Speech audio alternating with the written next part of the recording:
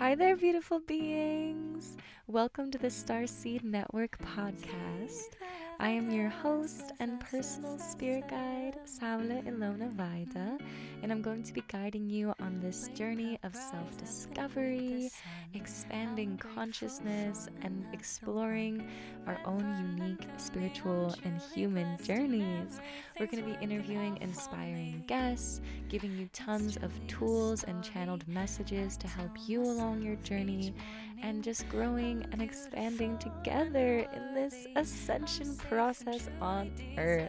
Also, if you're looking for some expanded guidance straight from your spirit guides through the tarot, through energy healing, or through one-on-one spiritual guidance and working together in a coaching setting with a guided meditation and really diving deep into quantum healing, please check out my website, sauleilonavaida.com.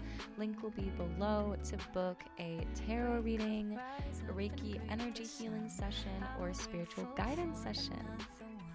Hi there, beautiful beings. Welcome back to the Starseed Network podcast. Today I'm going to be sharing almost the part 2 to the story of my spiritual journey, my human journey, essentially, going through and kind of talking about these experiences that have shaped me into the person that I am now, and how much I realize everything that I've gone through is helping me be able to help others who are going through the same things, through healing it, through releasing it, and just having been there gives me an empathy and so much deep compassion for everyone else who is in the same type of situation. No matter where you are in humanity, in your journey, know that you are felt.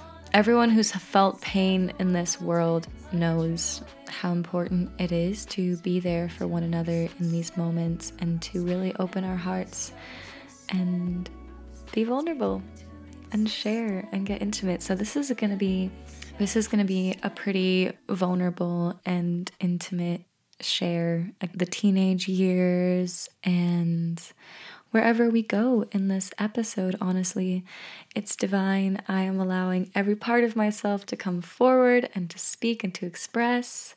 And it's really interesting because last week after I recorded the inner child episode, I felt a lot of healing and a lot of movement just from having spoken it out loud. And so I really hope that anyone who resonates with those experiences or has had a similar upbringing can, listen to that and feel just like a little bit less alone. Be like, yeah, we've all been through some shit. We've all been through it.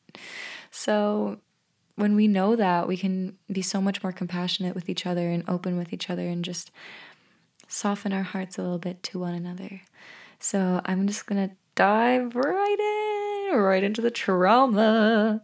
Oh, I've been dreading this one a little bit. I've been dreading this part of the story because this is where I haven't fully healed, let it all go yet. Well, we're never fully healed. We're all kind of just walking along. And I've been healing a lot. Like, I've been healing nonstop. Like, it's a full-time freaking job. But yeah, let's just jump into it. Let's dive in. Let's get nitty gritty. Let's get dirty with it. Let's get into them nitty gritties. Okay. So yeah, when I was 12 years old, I moved back to Maine, to Peaks Island, actually, and I was living with my dad and my older brother, and my other brother had gone to college, so we were completely, it was really nice to be back on the island.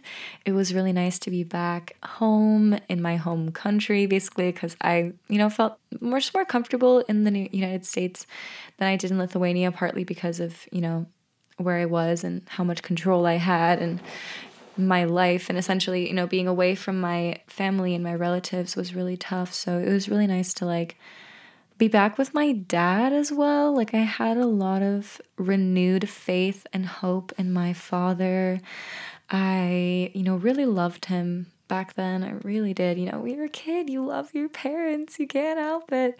And I was starting to become a little bit scared of my mom, and especially all the everything that she was going through and everything that I was seeing. It's like, yeah, so essentially my mom kind of stayed in Lithuania for a little while, and then my dad was taking care of me and my brother on Peaks Island.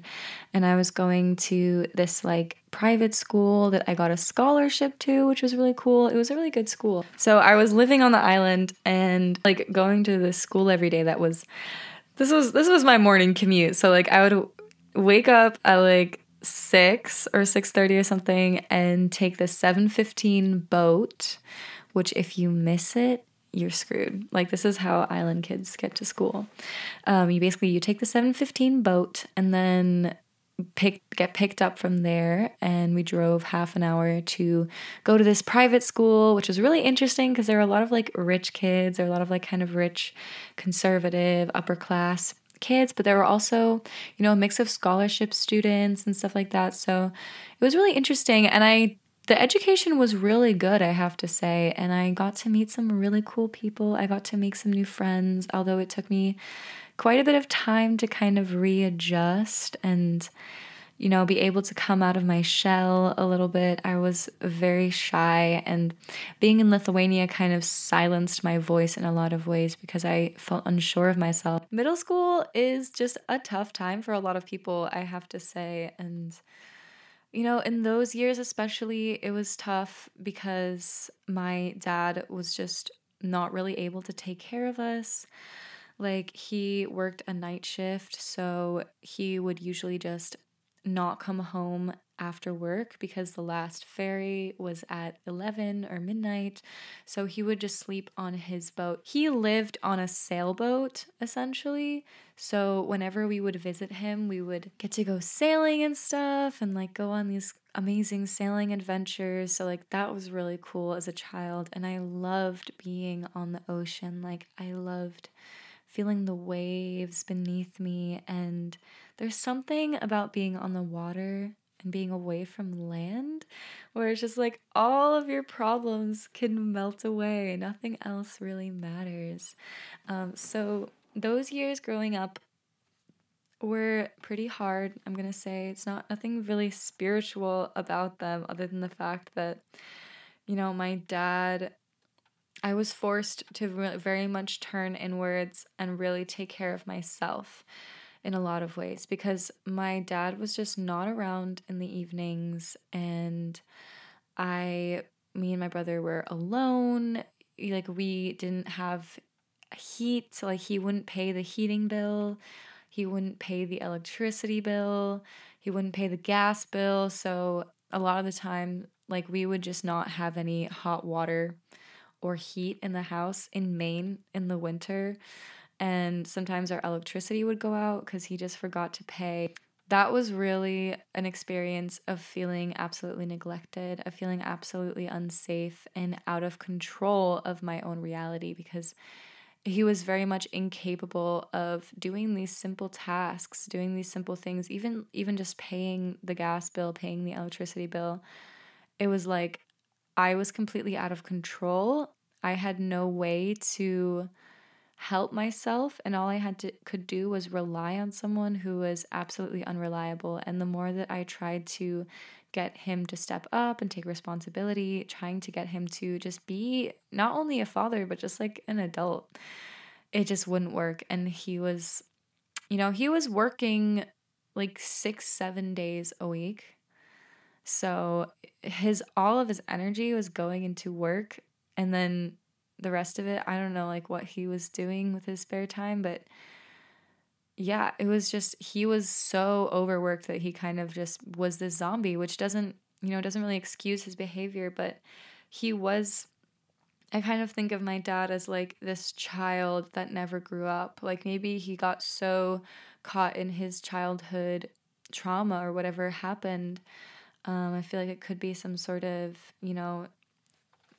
weird trauma between him and his mother, and he never really got to grow up and grow out of it. And then he just continued to seek partners who were kind of like a mother to him, who could take care of him. Because in a lot of ways, he was a helpless child as much as me and my brothers were. So it was very scary to be in the care of a child, to be care in the care of someone who didn't know how to care even for themselves, and let alone kids and a house and all of those other responsibilities. So I felt like I had to grow up really fast, and I had to try to, take control of the situation, even though I had absolutely no control. And, I would do what I could to earn money. I would, dog walk, pet sitting, stuff like that, just to try to have like a little bit of money just for food if we didn't have food. Because a lot of the times we just didn't have food. And it was like me and my brother were kind of just left alone on this island trying to fend for ourselves. And yeah, like that's the brunt of it for real. So this kind of gave me the sense of feeling like I had to grow up really fast and feeling like I had to take care of myself because literally there was no one else there to take care of me. And just more and more distrust of masculine figures and men, which, obviously translates into relationships and all of that good stuff, unraveling that trauma. But yeah, it's like if it also gave me kind of a skewed sense of money. It made me feel like money was the only thing that would be able to make me feel safe. So it made me really want money and to make money, which definitely extended further along into my teenage years. And it's like kind of uncomfortable to talk about this. It was definitely a little bit of a dark time, not a very spiritual time. The good things in my life were that I had friends, I had people my own age around me who I could talk to and share with, even though, it was middle school and there were a lot of instances of, bullying, hurt feelings, fights and stuff like that. But it was really grounding to build some more connections, even just a little bit. And like, I remember going to my friends' houses and like lying to their parents, being like, yeah, like my dad's home. Like, yeah, he takes care of us. Like, yeah, I have enough to eat. And I remember like the some of our family friends who would like carpool with, they would drop off like bread to our house. Like they would drop off like leftover bread they usually gave to donate to like the poor people. And we're like, oh, thank you. Thanks for the bread. But yeah, I kind of want to just skip forward. I almost want to just like skip forward to the age of 15, 16, for like around then, 14, 15, 16. So my brother, my dad essentially, when I was 15, I was in New Jersey. I was living with my aunt and uncle and my grandmother in New Jersey. And because my dad didn't have a stable place to live, he was living on his boat, and my brother was going off to college. So the only option I really had in terms of places to live was in New Jersey with my relatives. And my mom was in China. She like got a job there, so she went off, and I was left in suburbia, which was really interesting for me. Very different from Portland, Maine, extremely different. And I had this dog. I had my dog that I loved, and I brought her with me, and it was like the only thing of comfort that I had was this dog. And I had seen her being born, and later she kind of went back. Oh god, I can't tell this. I can tell this story. I have to be honest. Okay, I would say my spiritual journey really started to begin in high school. And I was living in New Jersey. I was living in this little room in the back of the house, kind of forgotten by everyone else and extremely isolated. Like, I didn't have anyone who I could trust or who I could talk to, especially not in New Jersey. I didn't have like a parental figure. I was living with my aunt and uncle and their children and my grandmother, and I just didn't feel welcome. I mean, it's not that I didn't feel welcome, it's that I didn't feel comfortable being myself with them because, they were also extremely toxic. They were raised by an abusive alcoholic father, and there was so much trauma in my bloodline. There's so much generational trauma, and honestly, like it extends down these generations, and it's up to me to break these patterns as I see them, because I just would see my relatives, I would see them start to go into these places, and as they grew older and as they grew more, repressed and suppressed more of these feelings and didn't actually feel them, they got more and more toxic and more, dark and kind of twisted energies into these like manipulative, angry, biting sort of energies going back and forth. And that was an extremely difficult environment to live in. So, although I finally had the material comfort that I always wanted and craved, such as literally just having enough food to eat, having food around, having a stable place to live was really comforting. But at the same time, I was completely numb because everything that had happened between me and my dad, this rage that I felt with him, I was so angry that he was unable, incapable, and didn't seem like he cared at all about trying to take care of me or trying to understand me or trying to be there with me.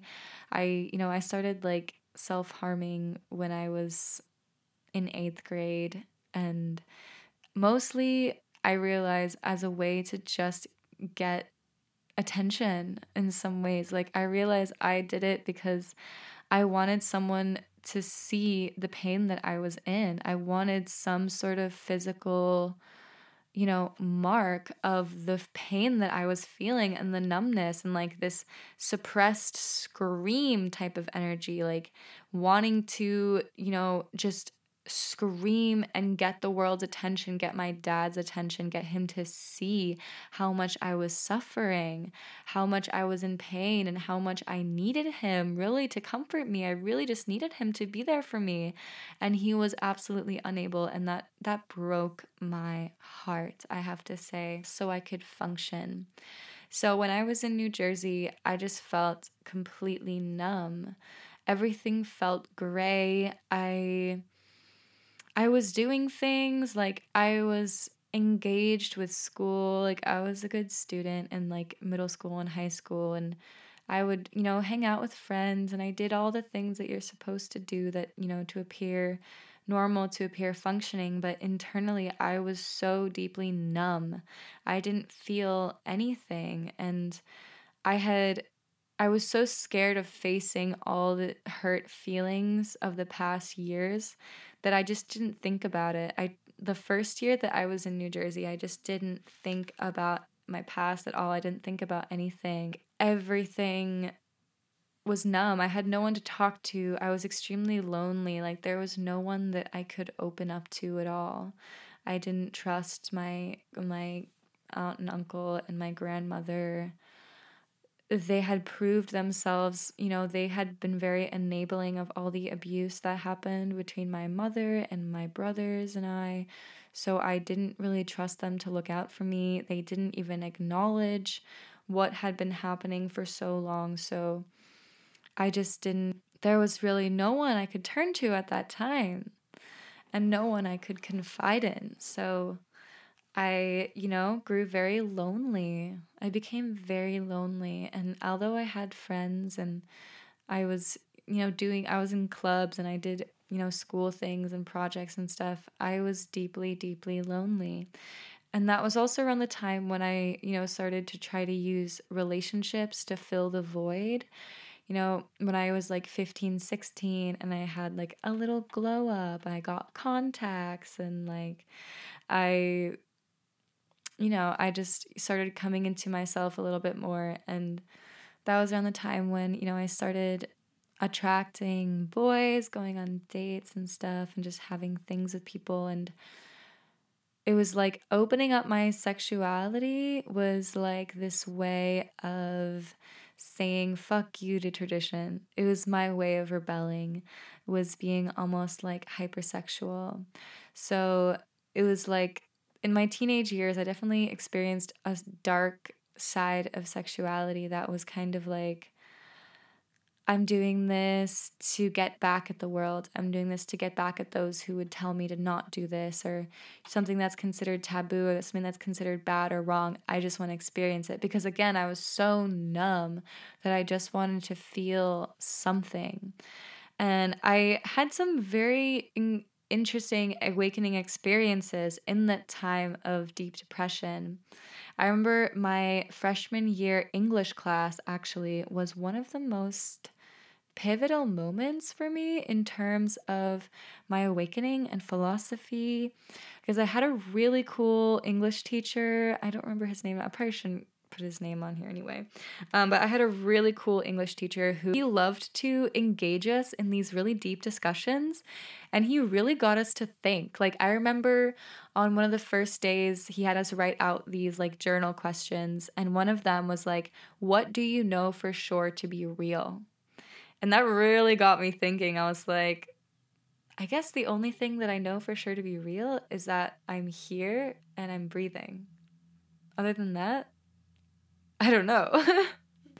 So, in a lot of ways, like being in that class and having these really deep discussions opened me up in a huge way. Like, we read The Allegory of the Cave by Plato in class, and that shifted my paradigm in such huge ways. Because I don't know, like, this is definitely like, I'm gonna give you guys some homework. Go and read The Allegory of the Cave if you haven't read it already. It's honestly incredible, and it's such a metaphor for awakening. And it's so true, like that moment about, seeing the shadows in the cave and thinking that's real life, and then going out and really experiencing reality. It's like you try to go back into the cave and you try to awaken other people, but they can't leave until they're ready. And I feel like that's actually something really important for us to take with us in times like these when some of us are awakening really rapidly, and then some of us are, choosing a different timeline. It's like you can't pull someone out of the cave. You can't pull someone into the light. All you can do is be a resource. All you can do is show up for them and be present for them and show them that, like, yeah, I stepped out of the cave and I'm all right. I made it. I'm alive. I'm doing okay. So reading that was incredibly impactful, and we read The Odyssey. We read Fahrenheit 451, all these really great like dystopian books, which are honestly really important to read, especially 1984 as well. And one of the most impactful stories as well was reading a few chapters from this book called Ishmael, basically about a philosophical gorilla who teaches this man about society and culture and how culture, quote unquote, even began. And that blew my mind. And it almost sent me into this whole existential, just like turmoil. And I started questioning things so deeply. I started looking at things, and I would go home and just write these like long journal pages about, just questioning everything and being like, what is this reality? What am I living in? Like, what am I doing here? Why am I spending all this time in school being indoctrinated? Like, I felt very trapped by the system that I was in. I felt very, it all felt so fake and three-dimensional, or to me, or one-dimensional even. And I remember just walking the hallways, all these like kind of, I went to a very stereotypical high school again, so, and just feeling so out of place. Like, I felt like I was an alien trying to navigate the physical world, and I just knew that there was something else out there. Like, I would walk under the stars and I would feel less alone under the stars than I did in a room full of people, because I just felt all the love emanating from above and coming down towards me. And that was the only thing that really comforted me in those times. So just connecting to nature in the times when I could as well, and being out in nature gave me a little sense of grounding, a little sense of peace, and a little bit of something to hold on to get me through those incredibly dark times. And what really started my awakening, I think philosophy is a huge part of spirituality as well. Even just, opening up your mind to be able to question things and look at things differently, and think about, like, why do we do the things that we do? Why do we do it the way that we do? And understanding that we truly don't know, and we can't be also just limited to our headspace, limited to our mind space. We can open up from there and open up deeper into our soul, and not just, be constantly thinking, but be feeling into it and feeling into like what feels real and what doesn't. And so that was kind of something that started to unravel my mindsets in a lot of ways. Even though I was very deeply depressed and I was very sad, I channeled a lot of those feelings into art. I was very creative. Like, I did a lot of art classes, and I did a lot of music and theater and all that stuff that, kind of it fed me and fed my soul, thankfully. And I loved to dance. I did a lot of dance. So I was able to kind of channel that energy a little bit and move it a little bit and into something creative. So even through that darkness, there was a lot of a light. There's always light in the darkness. That's the thing. No matter what I've been through in these hard times, and depression, anxiety, self-harm, suicidal thoughts, all of that stuff, it's finding small pockets of joy, even if you can't figure it all out right now, even if you don't see an end or a light at the end of the tunnel. Just finding ways to cope, finding ways to keep going and keep moving. And I remember what really triggered my awakening, what really set things moving, was when I read this book on guided meditation. And I started doing these, 10 minutes a day, 15 minutes a day, 20 minutes a day of this, just like a month straight of meditating. And I kind of stopped when I went back to school, but for the month of August, before I went back to school, before my junior year, I was pretty much meditating like every day or twice a day. And that started to open things up to me really deeply and really quickly. It's because, like, as soon as I gave my soul just a little bit of access and then a little bit of space to come through, it set in motion like actions and momentum in my life that started to change. It's like I think of it as like my life started to explode in ways. Things that I used to do just didn't feel the same. I started to lose friends. I was literally so booked up all the time because I never wanted to be at home. I never wanted to be alone. So I would just book myself up with tons of activities and clubs and work and stuff like that. And I got to the point where I just couldn't do anymore. I was just at a breaking point. I started crying, and I was like, I can't do this. And basically, when I was 16 was also the time when I started to kind of reconnect with my dad, because I hadn't spoken to him for like 2 years, because right before I went to New Jersey, he was dating this woman, Laylee, who, ended up adopting me later on, which is a whole other part of the story. But they broke up, and we had been basically living in her house, and then my dad didn't have a place to live. He didn't have a place to live to provide me with, so he was basically like, and my mom was going off to China for a job, so basically I had the choice between like live with your dad on a sailboat, or go to China with your mom, or go to New Jersey and live with your grandmother and aunt and uncle. And obviously, like, I chose New Jersey. And I got the comfort that I wanted in the material world. I got, I had enough food to eat, bills were paid. That felt safe in a way. I had a place to live. I had my own tiny little room. But I never felt emotionally safe or seen, and my relatives never really acknowledged the abuse that went on, even within their own families, even between each other. It's like so much of it got internalized and suppressed, and they grew up with an abusive alcoholic for a father. So that generational trauma really has been passed down. And I understand that, like, this is my job here. This is why I'm here, is to break it as well.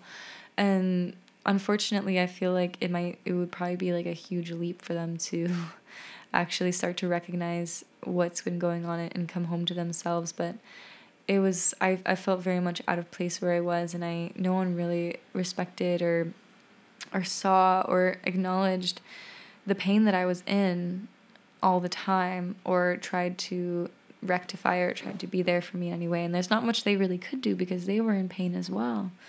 Everyone was just in pain, and the house carried all these dark memories, all these dark entities, literally spirits of all the family members that had passed that were still lingering in the hallways, in the room where I slept. Like, I was with my dog, would like start barking in the middle of the night at nothing. That really freaked me out. Like, yeah, so I was again was being visited often. This has been a pattern in my life of being visited, experiencing a lot of visitation. It's like wherever I go, the spirits they see me, like they see that I can see them, and they want to come in and say hello. And now I've learned how to set those energetic boundaries and be like, okay, I appreciate your presence, but do not come near me. So again, it's like this experience of being so open to the world and feeling so much, but not really knowing where to put it or what to do with it. And I feel like especially in our teenage years, like our gifts start to come through. Like that's the time when in another reality, you would go to the temple for initiation, or you would, start to be an apprentice, or you'd start to just embody more of who you are and take more of a role in society. But in our society, it's so weird because it's like you are treated like a child until you're 18, and you kind of never really get the chance to grow up and be initiated into being a mature adult, understanding what that means, learning about, sovereignty, learning about entrepreneurship, learning about starting your own business, taking care of yourself, how to care for each other, how to have intimate relationships.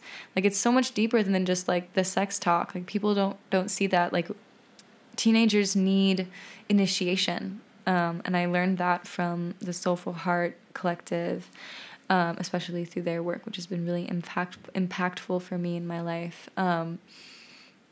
So I've been working with this inner teenager part for a really long time, and now starting to transition into my actual adultness and releasing all of this anger, because a lot of it is anger and this hurt, this hurt from childhood that doesn't get recognized, doesn't get felt, so it just gets covered over with anger.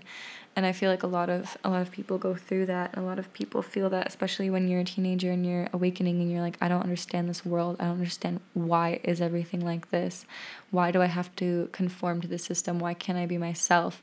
And also having the pressure from other people and the pressure from your friends, and wanting to appear a certain way, and also the pressure of social media, wanting to get attention and validation through that. If you're not receiving it from your home life or your immediate surroundings, it can be a lot. It's a lot to go through.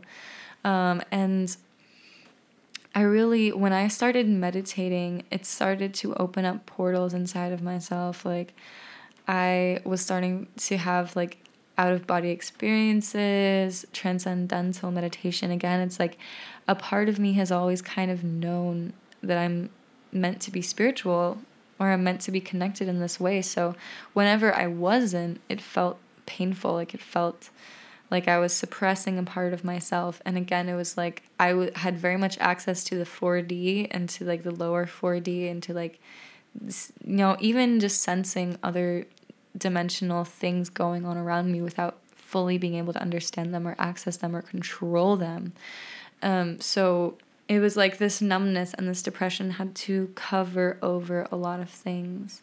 And as soon as I opened up a little bit of awareness, opened up a little bit of space, it started to come pouring through. And like I said, everything was collapsing in my life. Everything that used to be solid was just falling through. And my dad started to come back into my life because he was dating this new woman, and she was like, oh, your dad's changed, he's healed, like, you should come live with us, we'll be a family, all this stuff. And a part of me knew that he hasn't changed, whatever, it's the same. A part of me knew that wasn't the case, but then also part of me really wanted to believe that it was possible, really wanted to believe that things could be different this time around, really wanted that family. Like, I was willing to give it another shot. I was willing to put everything on the line to to just feel something as well, to get me out of that stagnation, get me out of like New Jersey especially.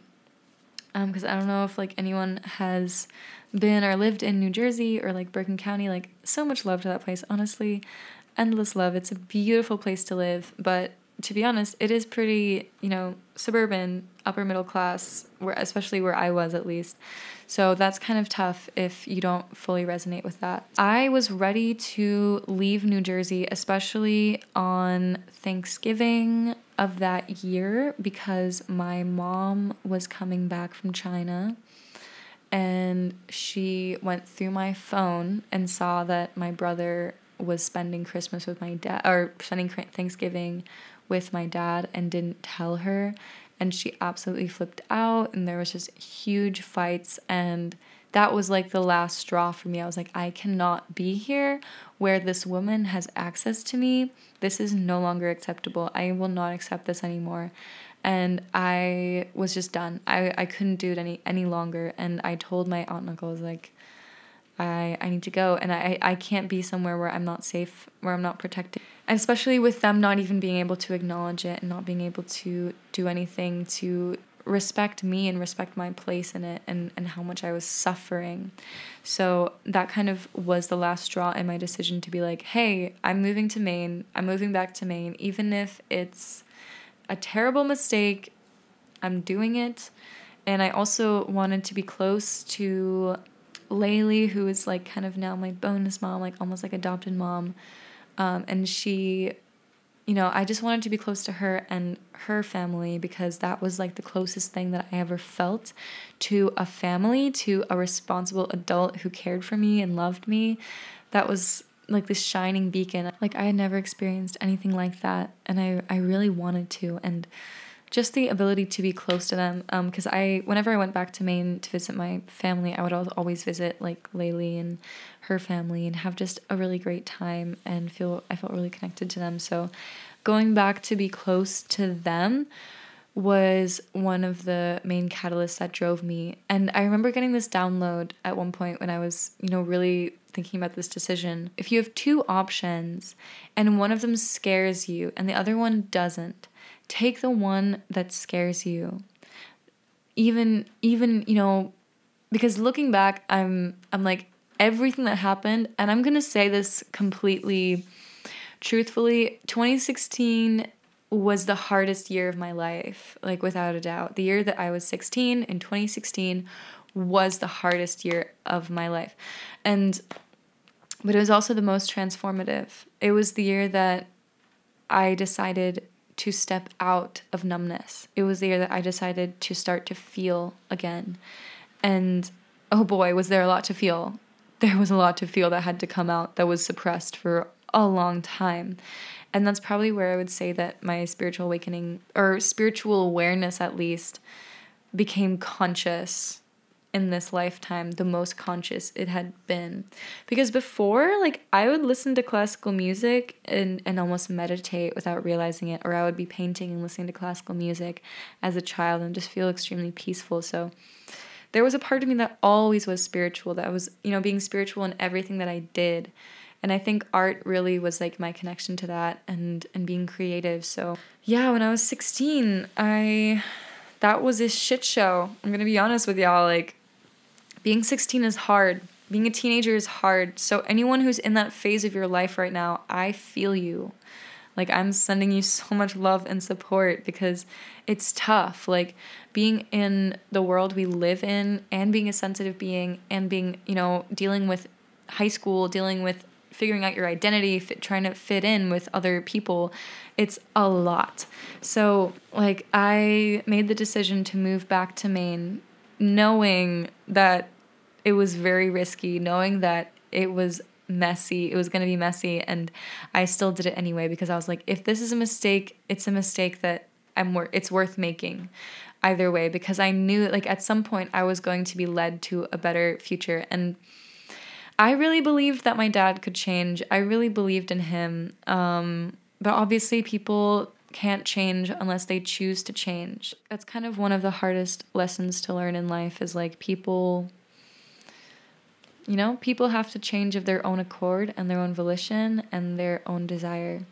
So I moved back to Maine and I enrolled in a new high school, which was completely opposite from the high school I had been in before.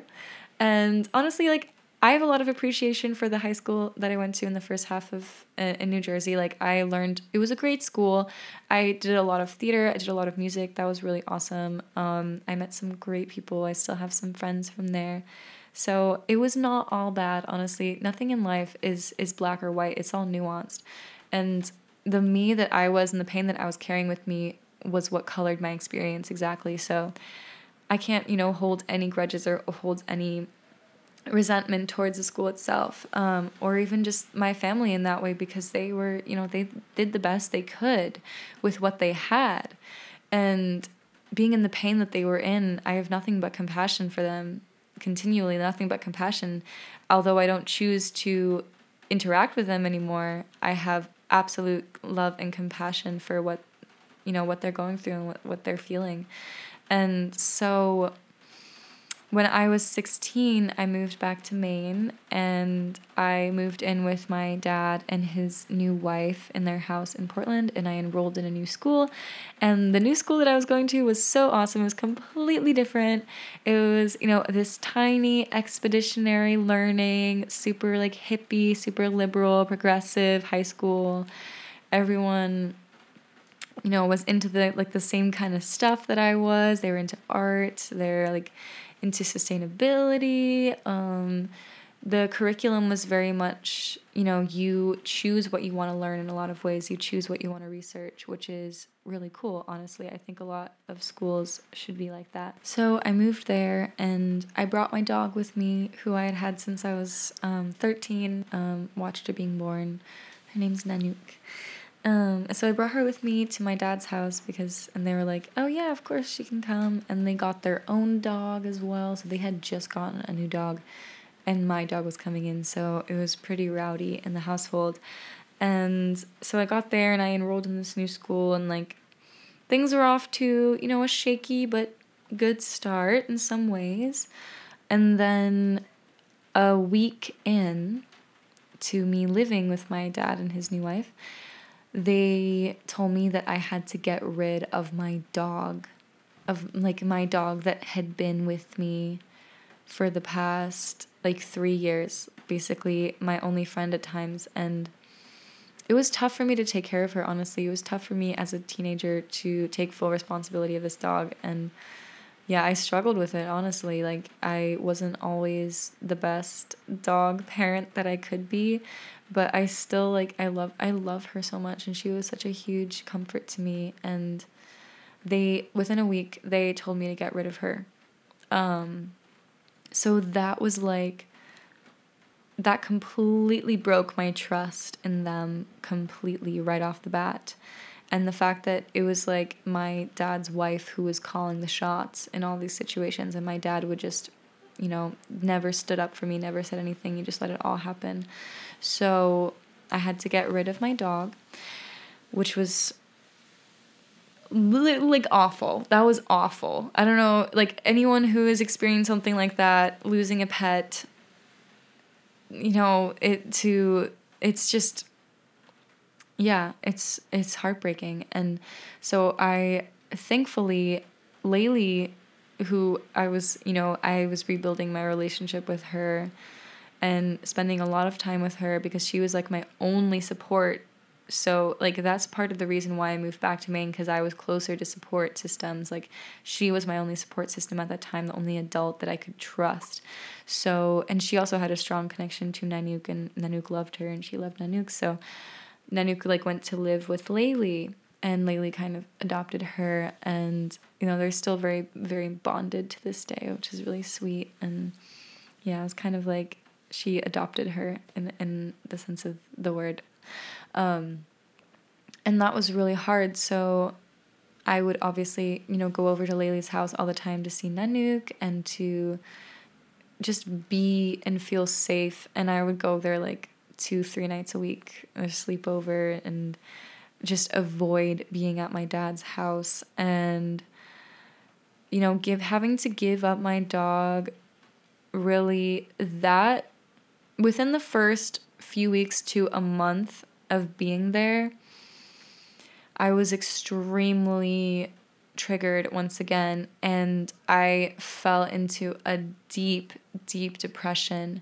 But this time, I could feel everything.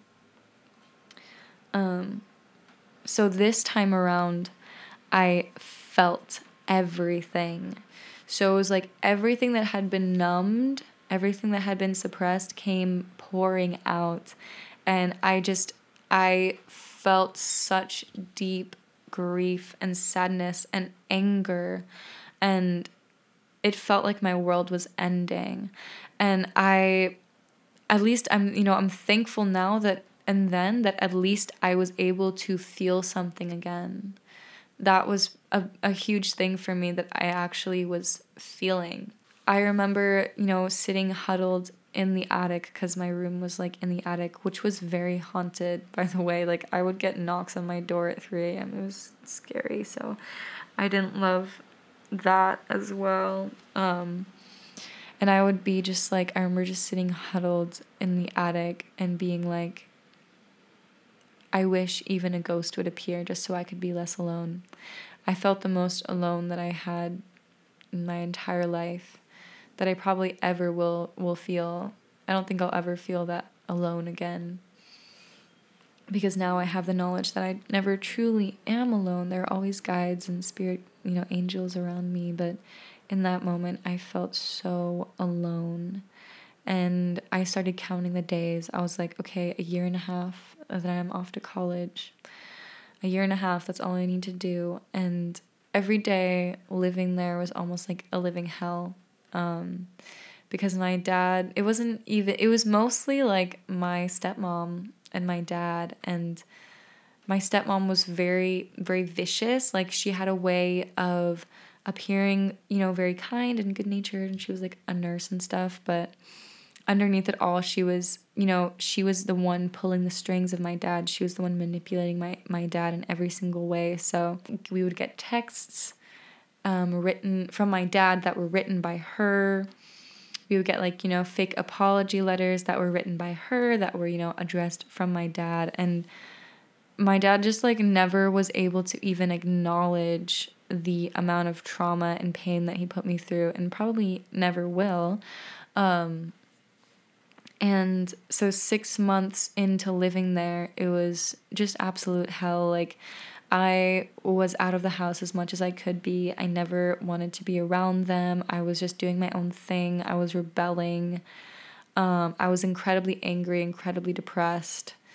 That was all resonating through all my personal relationships, everything that I was doing. Like, I started smoking weed and drinking a lot. Not a lot, but I started discovering alcohol as an escape, and weed as an escape, and relationships as an escape in a lot of ways.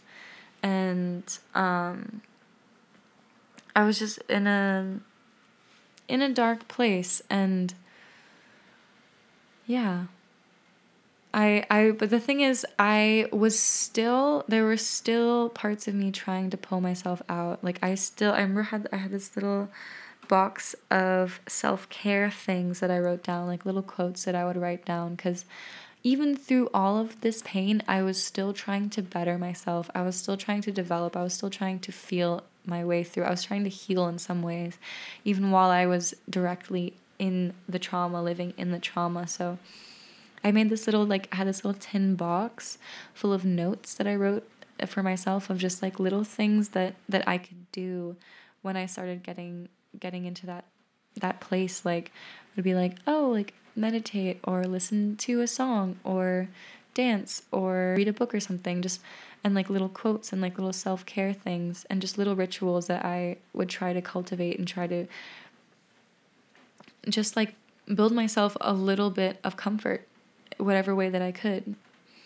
And then that summer when I was 16 was when absolutely everything in my life just changed and shifted. And a big part of it was falling in love for the first time. I fell in love with a boy. And also, I want to say this was also around the time when I started discovering my bisexuality.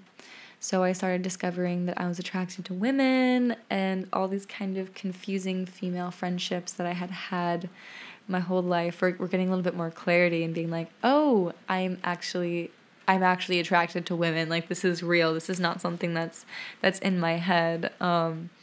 So I started exploring that a little bit more and feeling into that, which was cool. And like, yeah, I was kind of using sexuality as an escape, and I was kind of like being promiscuous in that way, in a not very healthy way, and been unraveling those patterns for some time. And I did have some experiences of, how do I say this? Trigger warning. I did have some experiences of, being in very unsafe situation. Being literally assaulted. Yeah, like I was assaulted. Non-consensual situations. I'm just going to put that out there. And that was some really deep traumas, and that I've, since then I've been able to feel into those, and I'm not going to talk about them specifically on here right now. But yeah, that was a huge part in just understanding like what sexuality is and what sexual energy is and how to use that and how to use that in a healthy way. It's been such a journey because it's also something that we don't get initiated into in our society. We don't get to learn about what it truly means to share energy with someone in that way. And as we have these hormones and we have these urges, especially as teenagers, and it's like, it's cool, everyone wants to do it, but we don't understand what we're doing. We don't understand the power of it. We don't understand the energetic transaction. So that is something that I feel like we need to talk about more. We need to talk about with teenagers and be open about that and be honest. And I hope that's something that we can open the conversation about a little bit more going forward. So yeah, the summer that I was 16, I discovered my bisexuality.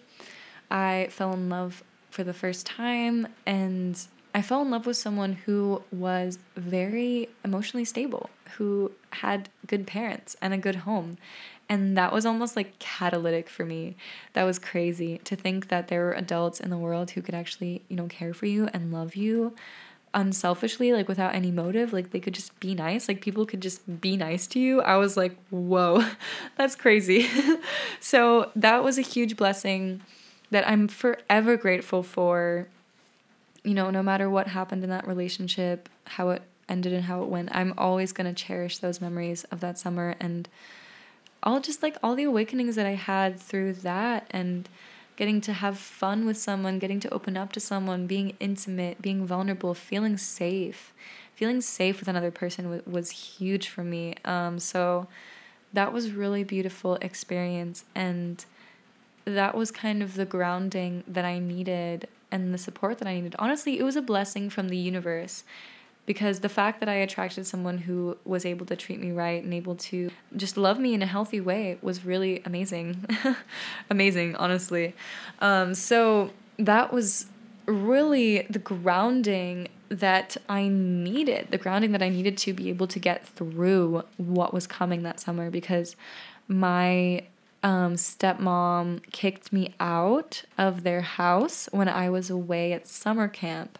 So at my summer camp, I would go to this Lithuanian summer camp, like this very Catholic camp, and there was an outbreak of the norovirus, and it was my last year there. It was just very messy, and I really wanted to come home because I wanted to see my boyfriend. We weren't even like officially dating then, but I was like, I really wanted to be back and see him. And I was just like begging them to let me come home, and they were like, no. And I got mad about that, and then they kicked me out. So I was essentially away at summer camp for like 3 weeks and crying on the phone to my dad, begging him to just let me live there for another year and a half, or another year until I graduate high school. I was like, please, like, I need a place to live. Like, I'm your daughter. And he was like, nope. Literally, no. Like, he was like, why didn't you open up to me earlier? Like, I was doing everything that I could think of to basically fight for my basic survival needs, which my dad has never been able to provide. So it was just all that really, that was the last conversation I ever had with him on the phone at camp, crying, sobbing, begging him to let me live in his house, because his wife was saying that I couldn't live there anymore. So that was the last conversation I ever had with my father. And then I called Laylee and I told her the whole situation, and she was like, okay, just try to work things out with your dad, but worst case, you can stay here for a little bit until we, figure things out with your dad. And honestly, saved my life. I will forever be grateful for that moment. Forever. Honestly. And all along, like, I wanted to live with her all along, really. I really just wanted to live with her. And that was when things started to change, when I was like, there's actually an adult out there who loves me, who can care for me. I'm getting really emotional now talking about that. And it's like, despite all the bullshit that we've gone through together and the ways that we're changing now and the differences that we have, I will always be grateful. I will always be grateful for my bonus parents, for them taking me in and just giving me a home, giving me a little bit of a foundation, giving me a safe place to land. And that's all I ever wanted, really. That's all I ever wanted in that moment. And the way that this tower moment happened, it was a blessing, because I got to leave my dad's house finally. And he kicked me out. I was able to be like, yeah, bye, F you. So I came back from camp. I had the support of my brothers in moving my stuff out of my dad's house, and that was a whole mess in itself. Like, just me going to get my things was a whole drama and a whole mess. And I moved into Laylee's house, my bonus mom. I moved into my bonus mom's house.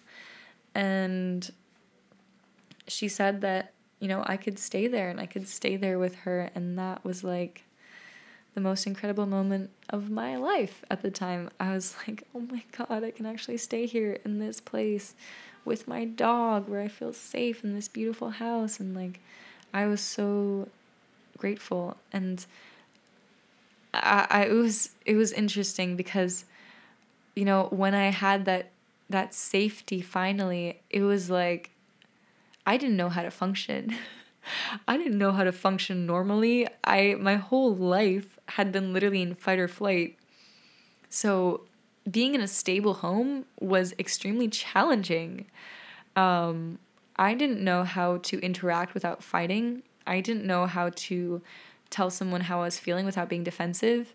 I didn't know how to just be a normal human, a normal healthy person. And there was a lot of trauma and unraveling that followed, me leaving that situation and moving in with my bonus parents. And it was a tough adjustment, honestly. They were really cool. Like, they would go to therapy with me to like better understand my situation.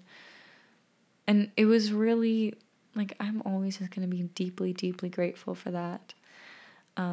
And deeply grateful for all the support that I received from my boyfriend at the time and his parents. And, it was the first time that I really started to see that there were good people out there. There were people that were selfless and loving and caring, and who were willing to, see through all of the barbs and the walls that I had up, and really just like see me and see my worth, and want to take care of me and want to give me just a better, life in a lot of ways.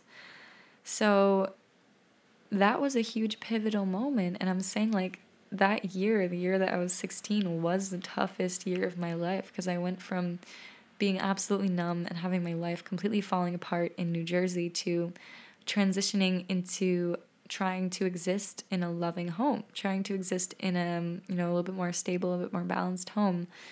And that fall, I emancipated myself from my parents. My parents were just, they were fighting to get me back. It's crazy. Like, after my dad kicked me out a few weeks later, he completely denied the whole thing, and he was like trying to get me back into the house, and I was like, absolutely not. And the only legal way that could happen, that I could, have the freedom to sign my own medical documents, fill out the FAFSA by myself, sign my own forms for school, was through emancipation, essentially like legally becoming an adult. And I went to court and everything. I got a lawyer. I filled out all the paperwork, and it was quite a simple process, actually, and I'm really grateful.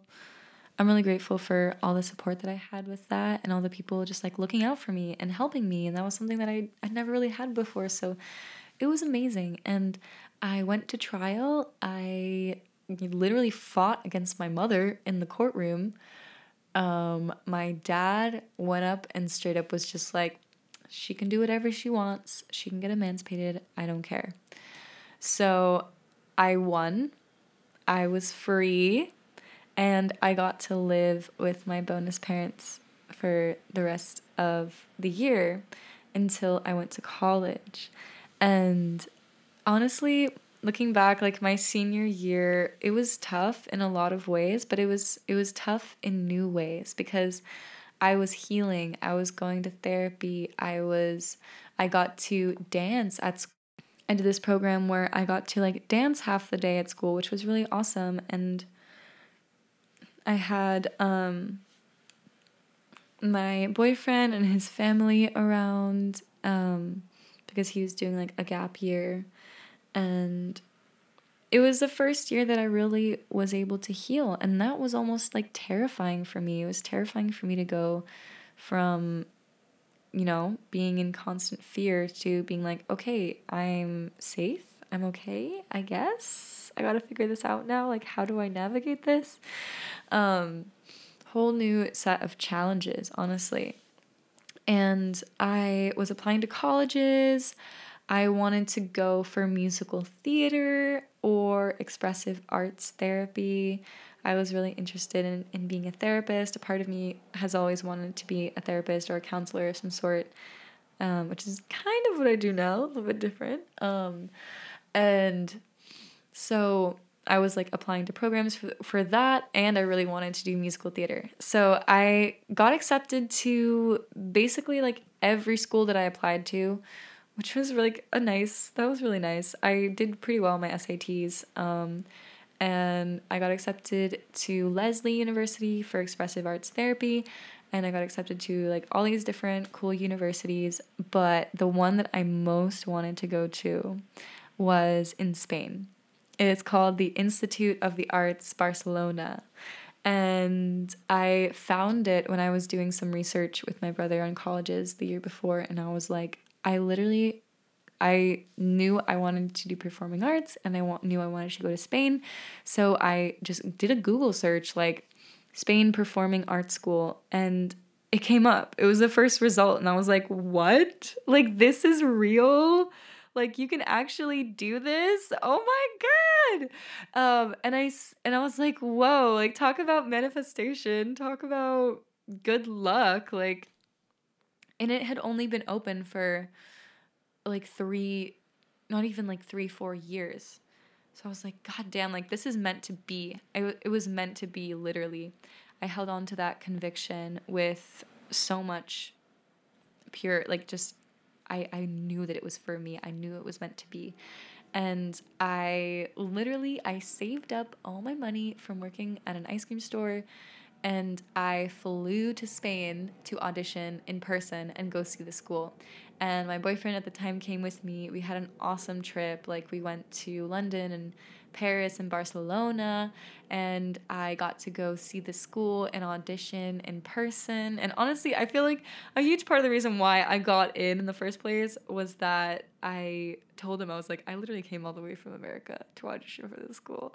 My dance skills were not great. My acting and singing was definitely like my forte. Although I love to dance, I'm not the most technically skilled. Oh well. But yeah, and then I just knew, like, I went to Spain and I knew that that was the place for me. I knew I had to go there, come hell or high water. I was like, I'm going to school. Like, there's absolutely no other choice.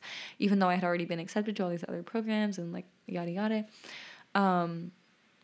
So I did my audition and then I came back, and a few weeks later, I got a letter. I got an email saying that I was accepted. And I remember exactly where I was in the bathroom in my school, and I read the email and I just started freaking out and just like jumping and freaking out, and like it was the most incredible, one of the most incredible moments of my life. Like, knowing that I was accepted and then I was going to Spain, I was like, oh my God. And I just ran out and I told everyone that I saw, and oh, that was such a good feeling. Oh my God. I just want to hold on to that feeling forever and just be like, yes, this is my path. This is what's meant for me. I claim that shit. Like, I have never manifested anything so hard in my life. And I think partly it's because, like, I knew that it was just meant to be. I knew that it had to happen.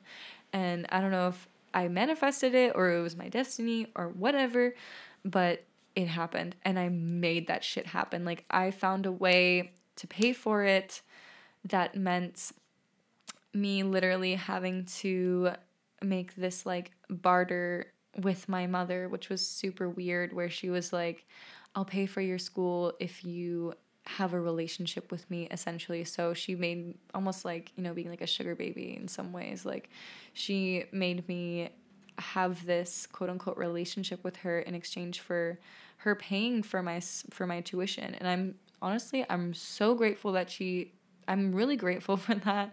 And I do fully intend to pay her back when I can. And I'm just being like, full disclosure, like, I'm not ashamed of what happened. Like, I did what I had to do to go. And I knew what I wanted, and I was prepared to do anything to get it. And it worked. Like, the money came through.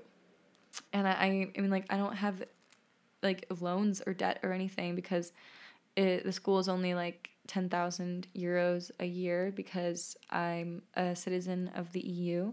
So, I mean, I fully intend to pay her back and pay back everyone who has helped me when I am rich. You know, I did what I had to do, and I was ready to go. I packed my bags. I got on that plane literally 2 weeks after my 18th birthday. I, you know, ended my relationship with my boyfriend at the time. Well, we kind of did like long distance for a little bit, but it like wasn't working and kind of fizzled out in some ways. But I was off to my next chapter. I was taking flight. I was ready to go. That being said, like, I guess what I can learn, what advice I can give from this chapter of my story, these years, in all of it, there is always a light at the end of the tunnel. There's always hope. We can find hope in the darkest places. I'm serious. And let me tell you, because I've been there, like, I know how it feels to be absolutely numb. I know how it feels to feel like life is meaningless and to feel bored with everything and just feel like nothing has color or life, and nothing has meaning and nothing has value. And I just want everyone to know, everyone who could be going through this kind of situation, everyone who is in this phase of your life or healing this phase of your life, it's okay to be angry. It's okay to be depressed. It's okay to feel. It's okay to scream. It's okay to rage. Okay? And small steps, tiny little openings will create momentum. will create change.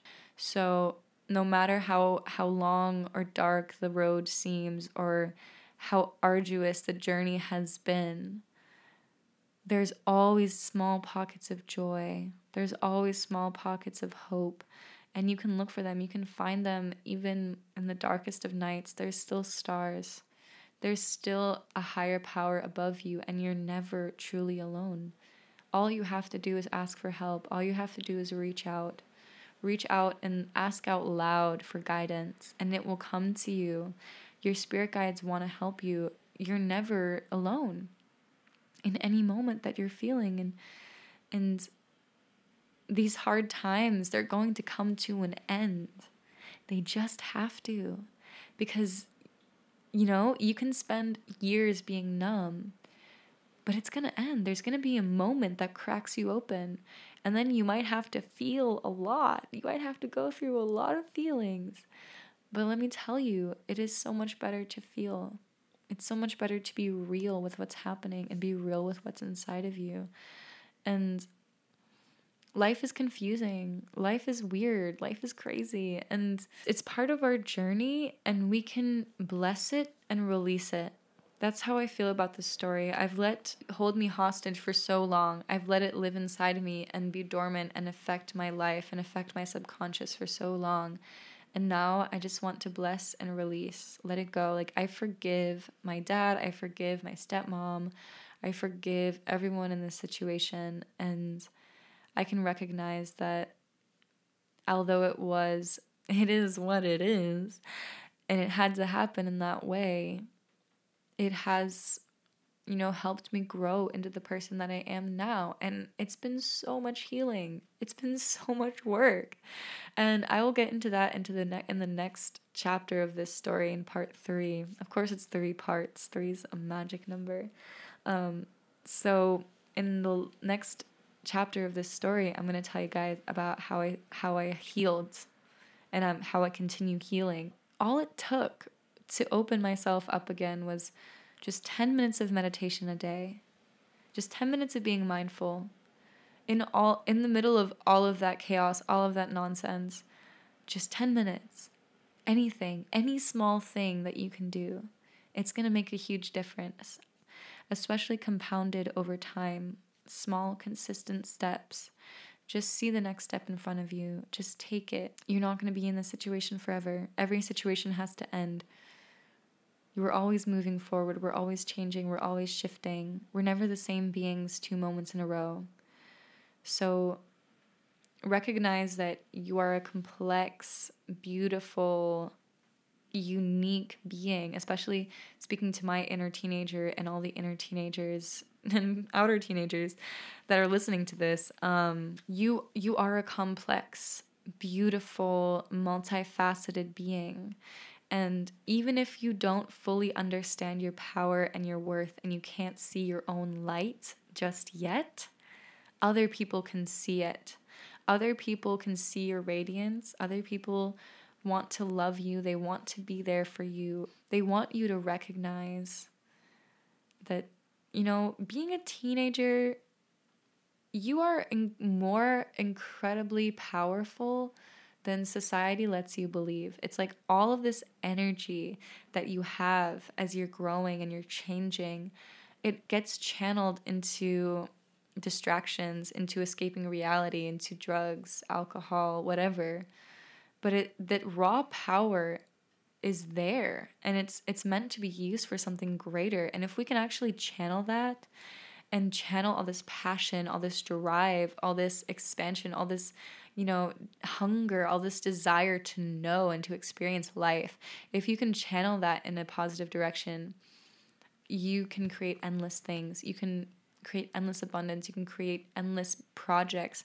There's so much creative potential, even in being depressed, even in being sad, there's creative potential. And that's why some of, the greatest works of art, the greatest writings come from being in the deepest pits of darkness and feeling that and living into that and being honest about it and shedding some light on it.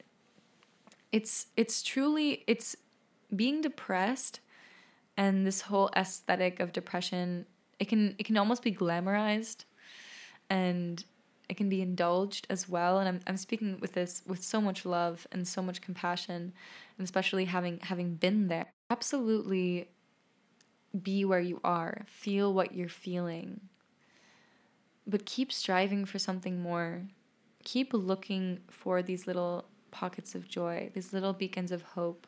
No matter how small or few or far between they are, just keep looking for them, because you'll find them and you'll eventually find your way out. I completely believe in you. Thank you so much for listening to this episode.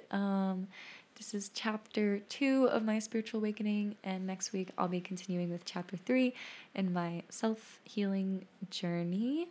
And really excited to interview some incredible guests coming to you on Saturday. So if you would like to support the podcast, please make sure to like, subscribe, stay tuned, and I will see you next time. Sending you so much love. So spiritual awakening is not usually an easy or simple process.